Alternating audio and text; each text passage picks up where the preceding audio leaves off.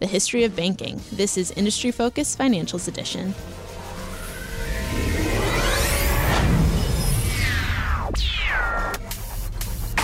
Hello everyone, welcome to the show. Today is Monday, March 28th, 2016. My name is Gabby LaPera, and joining me on the phone is John Maxfield. Today we have a super great show lined up on the history of banking in the United States. Shout out to William Knecht, one of our listeners. I hope I'm pronouncing your last name correctly. He wanted to hear more about Walter Wriston, and you are going to get way more than you asked for. I don't know if you all know this, but both Maxfield and I were history majors in college, correct? That's true for you too, right? You know what? I hate to say it, but I was an econ major. Although, as little as I learned in college, I can't tell you for sure. Maybe I was a history major. You seem like a history major to me. That's probably why you and I get along. So kind of let me lay this out for you like I would one of the students that I used to tutor in college when they would really whiningly ask me why it's important to study history. History illustrates the themes of humanity. You know, and when I was growing up, when I was a kid, my father was a great believer in the classics. So all of my bedtime stories were about Roman legions and German philosophers and I don't know what. Because in the words of my father, because I believe most of our podcast listeners speak English and not Spanish, those who do not know history are doomed to repeat it. He doesn't actually sound like that, but he does have kind of a deep voice and I have kind of a high voice. So that was my best impression. That was the best I could do. So banking in the United States, kind of complicated story. Maxfield and I were having a spirited discussion about the founding fathers and kind of what their vision was for banking in the United States. And we both agreed that we were both Adams and Hamilton fans. So if you're a Jefferson fan, I don't know what to tell you. But the real history of U.S. banking started during the Civil War in the United States. Do you want to lead off with that, Maxfield? Yeah, I mean, a couple of things to just general points to keep in mind is that banking is, it's really easy to vilify banking and bankers, right? I mean, these guys they just deal with other people's money, right? As I think is the famous saying, and they just get rich doing that. But what's really important to remember is that banking is a really critical part of the growth of any economy, right? I mean, really, there's only three variables ultimately that dictate economic growth: as labor, capital, and productivity. And what banks do is they provide capital, so they are really, really important. And so then, if you look at, different countries have different ways that their banking systems operate. And really, if you look at the United States banking industry, and you want to know, the origins of our current banking system, like Gabby said, you have to go back to the Civil War. And that's because before the Civil War, there were no national banks because, to kind of allude to that divide that Abby was talking about, you had the Jeffersonians on one side that were very opposed to big banks, big concentrations of money. And then you had the Federalists on the other side. George Washington, John Adams, and Hamilton, and all these guys, right? Just in case you're curious which side of the line I fall on. Yeah, I think we know. I think Gabby made it pretty clear where we kind of stand on this. Well, in the Civil War, all of that changed. National banks came into effect, and they came into effect because the North needed money. And really, the best way for a government to get money, and particularly at the time, was to go through banks, which would not only buy the bonds of a government, but then syndicate those bonds to other banks and to other investors. That's true. And this is actually something that the South really struggled with during the Civil War. They just had no really good way to raise money. People donated stuff, but that's kind of, and they did have all this other stuff with the bonds and the crazy money. And you go to any museum in the South and they have like the Confederate dollar bills and stuff like that. But that was definitely a major difficulty for the South because they were so decentralized. One of the things that the federal government did, the union side did, just in case for our listeners who are not familiar with the Civil War, because this is actually a question I get a shocking amount. The Union is the North, the Confederates are the South. I'm just gonna lay that out there. You'd be shocked by how many people don't know that. Anyway, what the Union did was towards the end of the war, they did these two national banking acts. That's exactly right. In 1863, they did a National Banking Act. In 1864, they did a National Banking Act. And what that basically allowed you to do is it took the power to issue money away from state banks. Before the Civil War, think about this. Just, Gabby and I could open up a bank and wherever. I know, Gabby, you trace your roots kind of to a certain extent to Nebraska, and so do I to a certain extent. And so we could open up, just a frontier bank in Nebraska and just issue money, right? Well, that all changed with these National Banking Act. And so kind of one of the interesting things is that, nowadays, there are three main regulators on the federal level for banks. The first of which is the Office of the Comptroller of the Currency. That is the primary regulator of national banks. And so you think like, well, why don't they just call it like the National Bank Regulator or something like that? Well, the reason is that because banks, the role that they play in large part is to issue currency. So when you think about the OCC, the Office of the Comptroller of the Currency, and its origins in the National Banking Acts of the Civil War, that's really kind of where all those things come from. Right. So we have this first component of banking in the United States set up during the Civil War.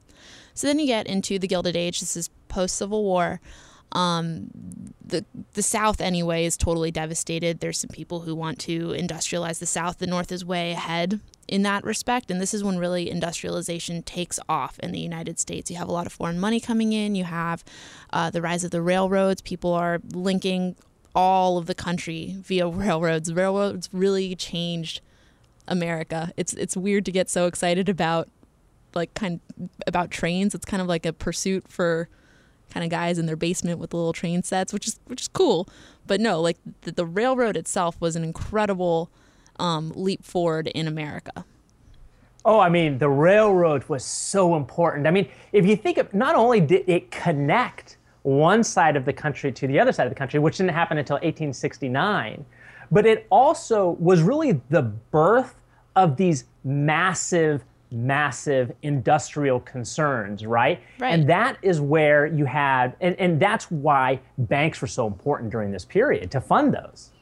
Absolutely. And the interesting thing about this period, right, is that we only have the Office of the Comptroller of the Currency.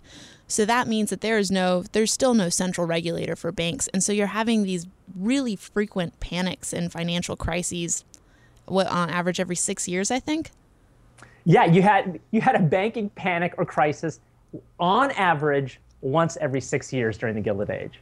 Yeah, and you ended up having two fairly big depressions, not as big as the Great Depression, obviously, but in the 1870s and 1890s, these were financially devastating events. Yeah, I mean, if you think about, we like to think about, when you look at the United States history, that really the bottom point was the Great Depression of the 1930s, and to a certain extent that's true. But at that point, I mean, that is very unusual to think about today, because even though we went through the financial crisis, it certainly didn't turn into a Great Depression. But at the time, depressions were actually a pretty common occurrences. And the reason, kind of to allude to what Gabby's getting at, is that because we only had the OCC, we didn't have the Federal Reserve, we didn't have the FDIC, banks would fail all the time, and that would take all of these people's savings, and then they would have no money. Absolutely. So, sorry, I just have to laugh because my mother pointed out to me the other day that I say absolutely all the time on the show, and I don't say it in real life. But you are correct, John Maxfield. One of the things that that was really interesting about this to me, this whole history of the banking crisis, is that a lot of times people portray bankers as these fat cats, kind of like you talked about at the beginning of the show. Especially guys like J.P. Morgan. Like you hear J.P. Morgan, you think of this giant investment international bank, right? But the original J.P. Morgan was actually, I mean, in his own way, kind of a good guy, because during these financial crises, these little panics that they had, him and a few other bankers would get together and kind of act a little bit like a central bank to help these other banks out to keep them from failing. Yeah, and really, if you think about J.P. Morgan, I mean, he is maybe the greatest banker in American history. And one of the reasons is because, during the Gilded Age, we had just this explosion of industrialization, right? That's really when the United States turned into the economic powerhouse that we are today, is during the Gilded Age. And how did that happen? Where did the financing for that come from? Well, that came from, in large part, Europe. And J.P. Morgan, what they did is, and this is the reason they became so successful, is they were the primary bank that brought money from Europe and England in particular over to the United States to invest in railroads, to invest in steel companies and all these different things. It's expensive to industrialize. A lot of people don't think about this, but like say you're a farmer during the Industrial Revolution, you have mechanization happening, right? So if you are going from like your horse and a plow to a tractor, like that's a very expensive purchase. You need these banks to finance this for you, even just on an individual level. That's exactly right. That's exactly right. And kind of the second piece to this whole thing is that because we did not have a Federal Reserve, and I guess because we didn't have a central bank, we call it Federal Reserve, but it really is a central bank. Because we didn't have that, when the economy got into trouble, there was nobody there to kind of bail the banks out and to help them out, right? To survive these things, to protect investors, or to protect depositors' money and all of these different things. And so what kind of came about was that J.P. Morgan headed up kind of a group, a triumvirate, if you will, of three different bankers. Himself at the head of his firm, J.P. Morgan, a guy by the name of James Stillman, who was heading up Citibank of New York, which is now, you go through multiple iterations, that is now Citigroup, which is really the oldest of our big banks. It traces its roots back to 1812. And the third member of this group was a guy named George Baker. And he ran a bank called the First National Bank, which was literally the first national bank to get a charter under the Banking Acts of 1863 and 1864. And what these guys did, they would get together and they would pool their resources of their banks and then pull other banks into this pool that could then use that pooled money to save banks that were perfectly well capitalized, but were experiencing runs by depositors. And let me just give a brief insight into how these bank runs happen.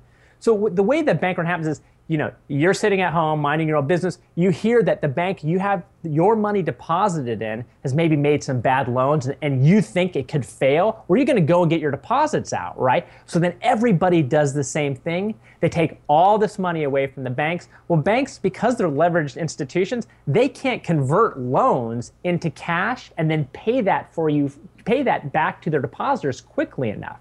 So what they do nowadays is they go to the Federal Reserve. They put those assets up for collateral, and they get cash. And then that's how they can satisfy their depositors. Well, at the time, there was no Federal Reserve, and that's what J.P. Morgan Chase, or now it's called J.P. Morgan Chase, but that's what J.P. Morgan did with George Baker of the First National Bank and with what is today Citigroup, but at the time it was Citibank of New York. Right, so these guys are kind of chugging along just fine, but then there's a major catalyst. In 1906, there was an earthquake that devastated San Francisco. And the problem is that a lot of San Francisco, the people that insured them, they were in New York. So suddenly they get this rush of insurance claims. And all this money is going out in New York. And people are starting to get worried, like, hey, am I going to be able to keep my money in the bank? Like, where, So this is kind of the catalyst that ended up creating the Federal Reserve.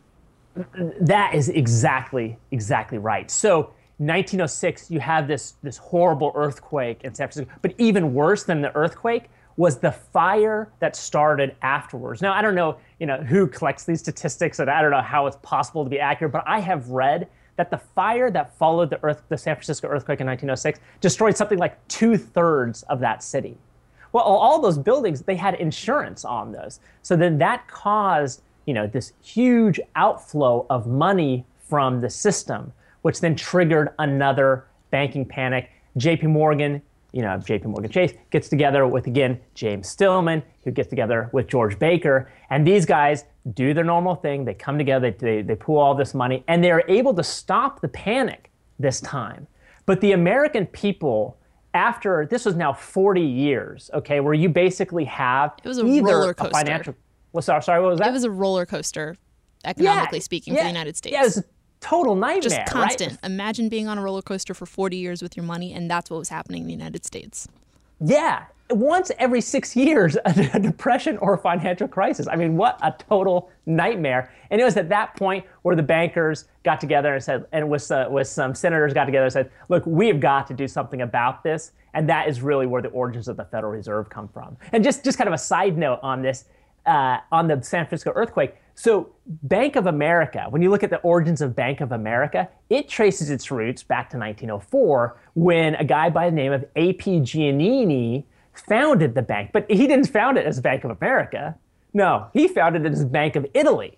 Well, the reason that Bank of Italy was able to get so much traction so quickly, besides the fact that Giannini was a respected guy in the San Francisco business community, was the fact that after that great fire, he opened up shop. He went to his vault, took all the money out, and literally set up a table outside and started his bank, giving loans and taking deposits once again. And he was really the first bank in that area to get up and going again.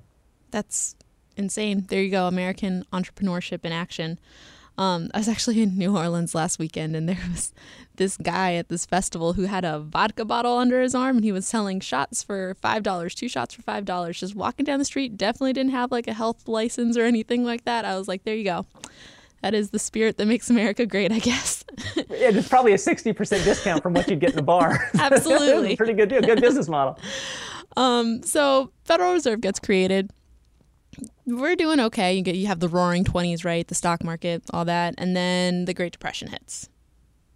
Great Depression, total disaster. Total disaster, but it didn't start out as a depression. Yeah, and that's what's so interesting about the Great Depression, that it was a normal recession going into it. But what happened was that the Federal Reserve at the time, the Federal Reserve we had one at that, right? We had a central bank. So you're thinking, well, why wasn't the Federal Reserve able to stop this? Well, kind of the consensus among historians is that there was infighting between all the different Federal Reserve branches and the Central Monetary Commission in Washington, D.C., because there's a guy by the name of Benjamin Strong, who was the first, head of the central bank, who had passed away before that. So they weren't able to come in and stop the Great Depression. But what it was is you had a recession that then turned into the Great Depression because of literally thousands of bank failures, and people lost their savings, and that just turned it into what it was. Right. And so part of, obviously, the Great Depression, I think everyone remembers, is this terrible day on the stock market. And that, and combined with the bank failures, you end up with something called the Glass-Steagall Act.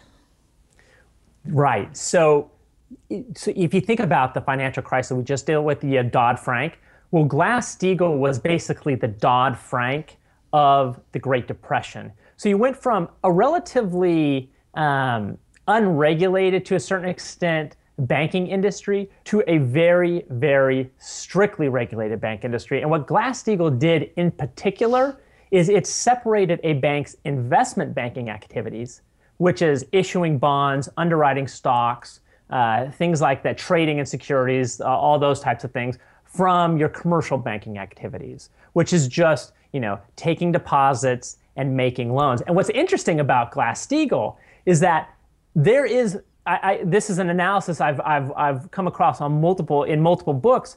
There is reason to believe that it was really backed in large part by Chase, which is now part of J.P. Morgan, right?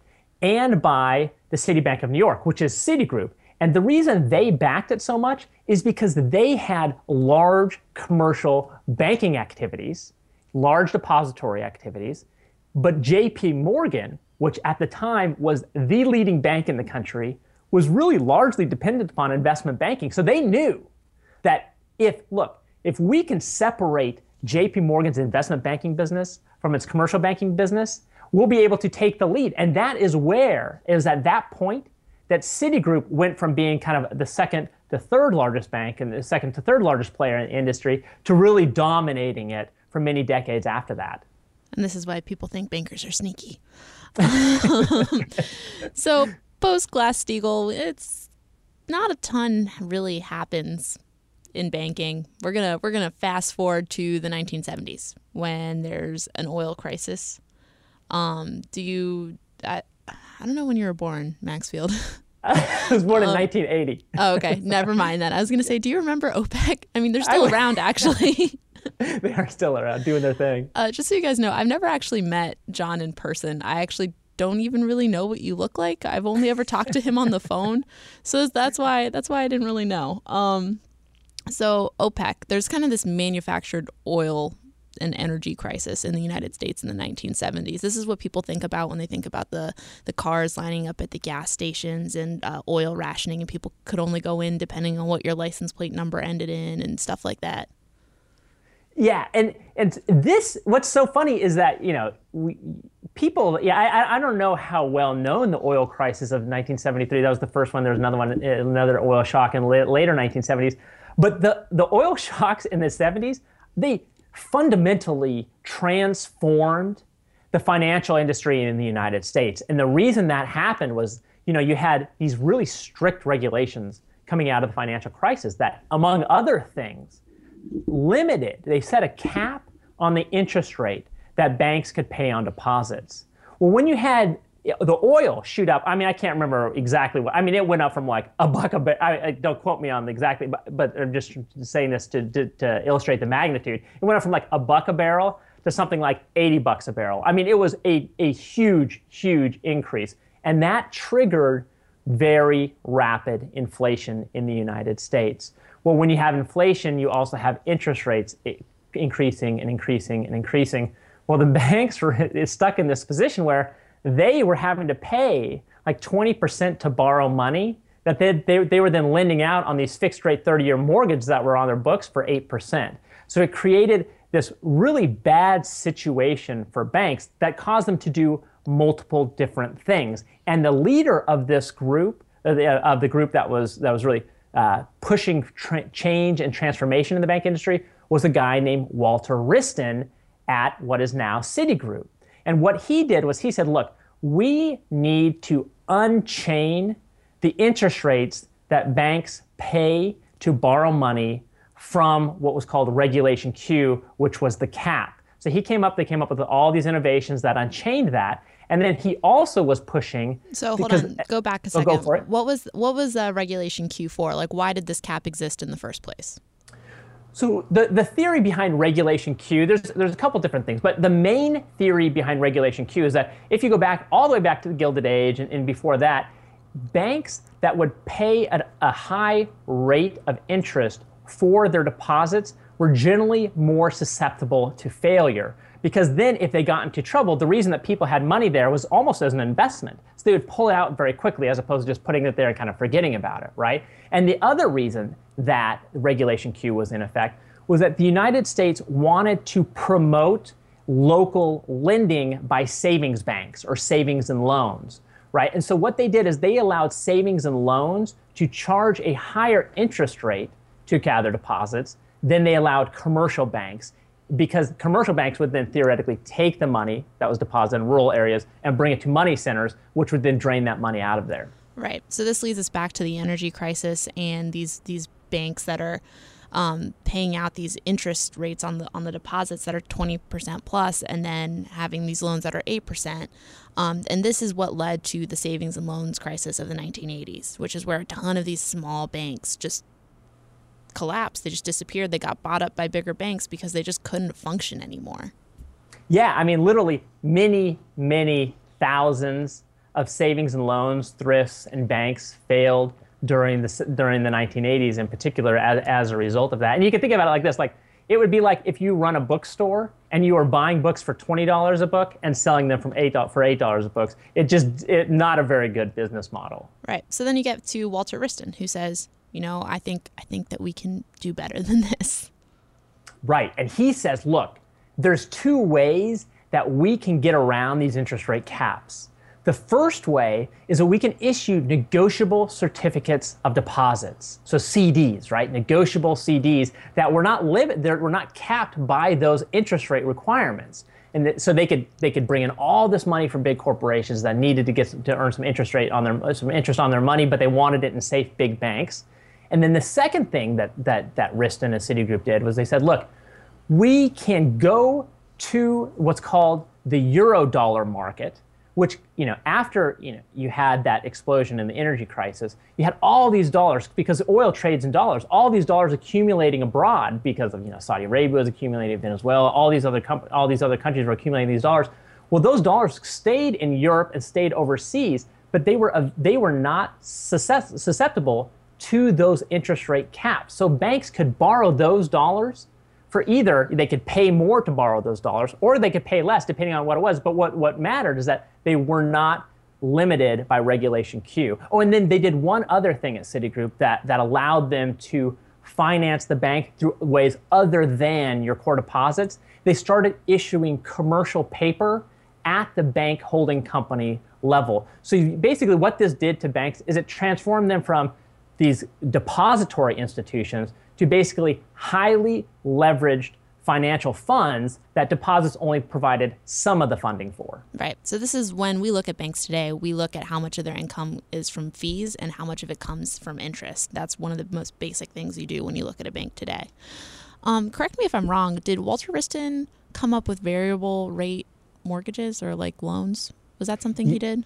He did. He also came up with is brilliant, if terrible. Yeah, it's totally brilliant.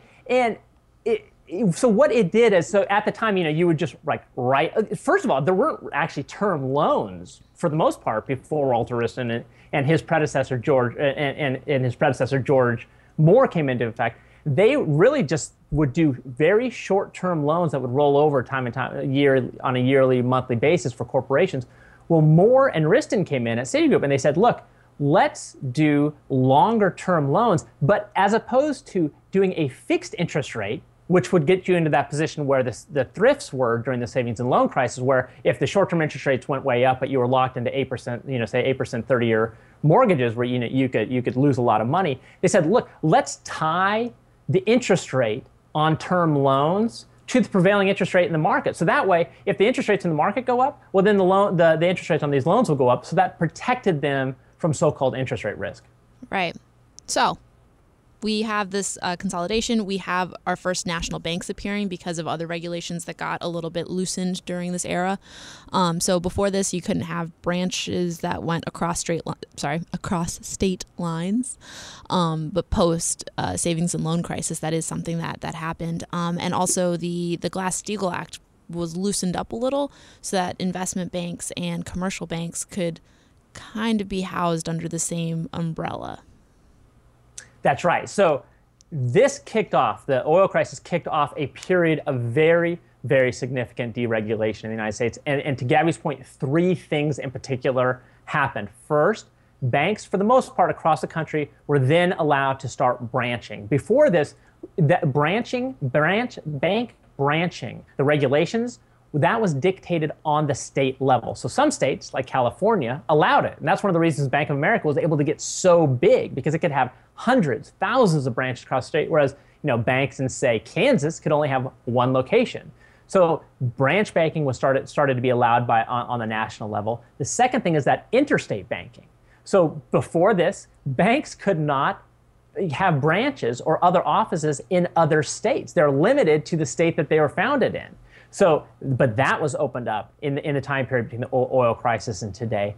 And then the third thing that really changed was that Glass-Steagall was really chipped away at, and then that's where you started to have, these huge universal banks that have, again, investment banking operations and commercial banking operations, and that these are like your Citigroups, right, your J.P. Morgan Chases, and your Bank of Americas. Technically separated inside the banks, but they can operate under the same corporate structure now.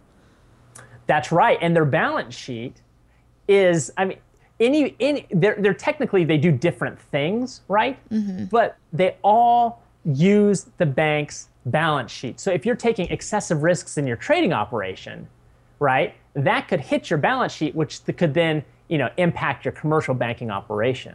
So these things happened, and we kind of had that system for a while until we hit the financial crisis of 2008. And this, go on. No, it's okay.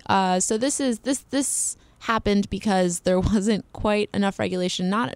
People didn't quite know what was going on in CDOs or in mortgage-backed securities.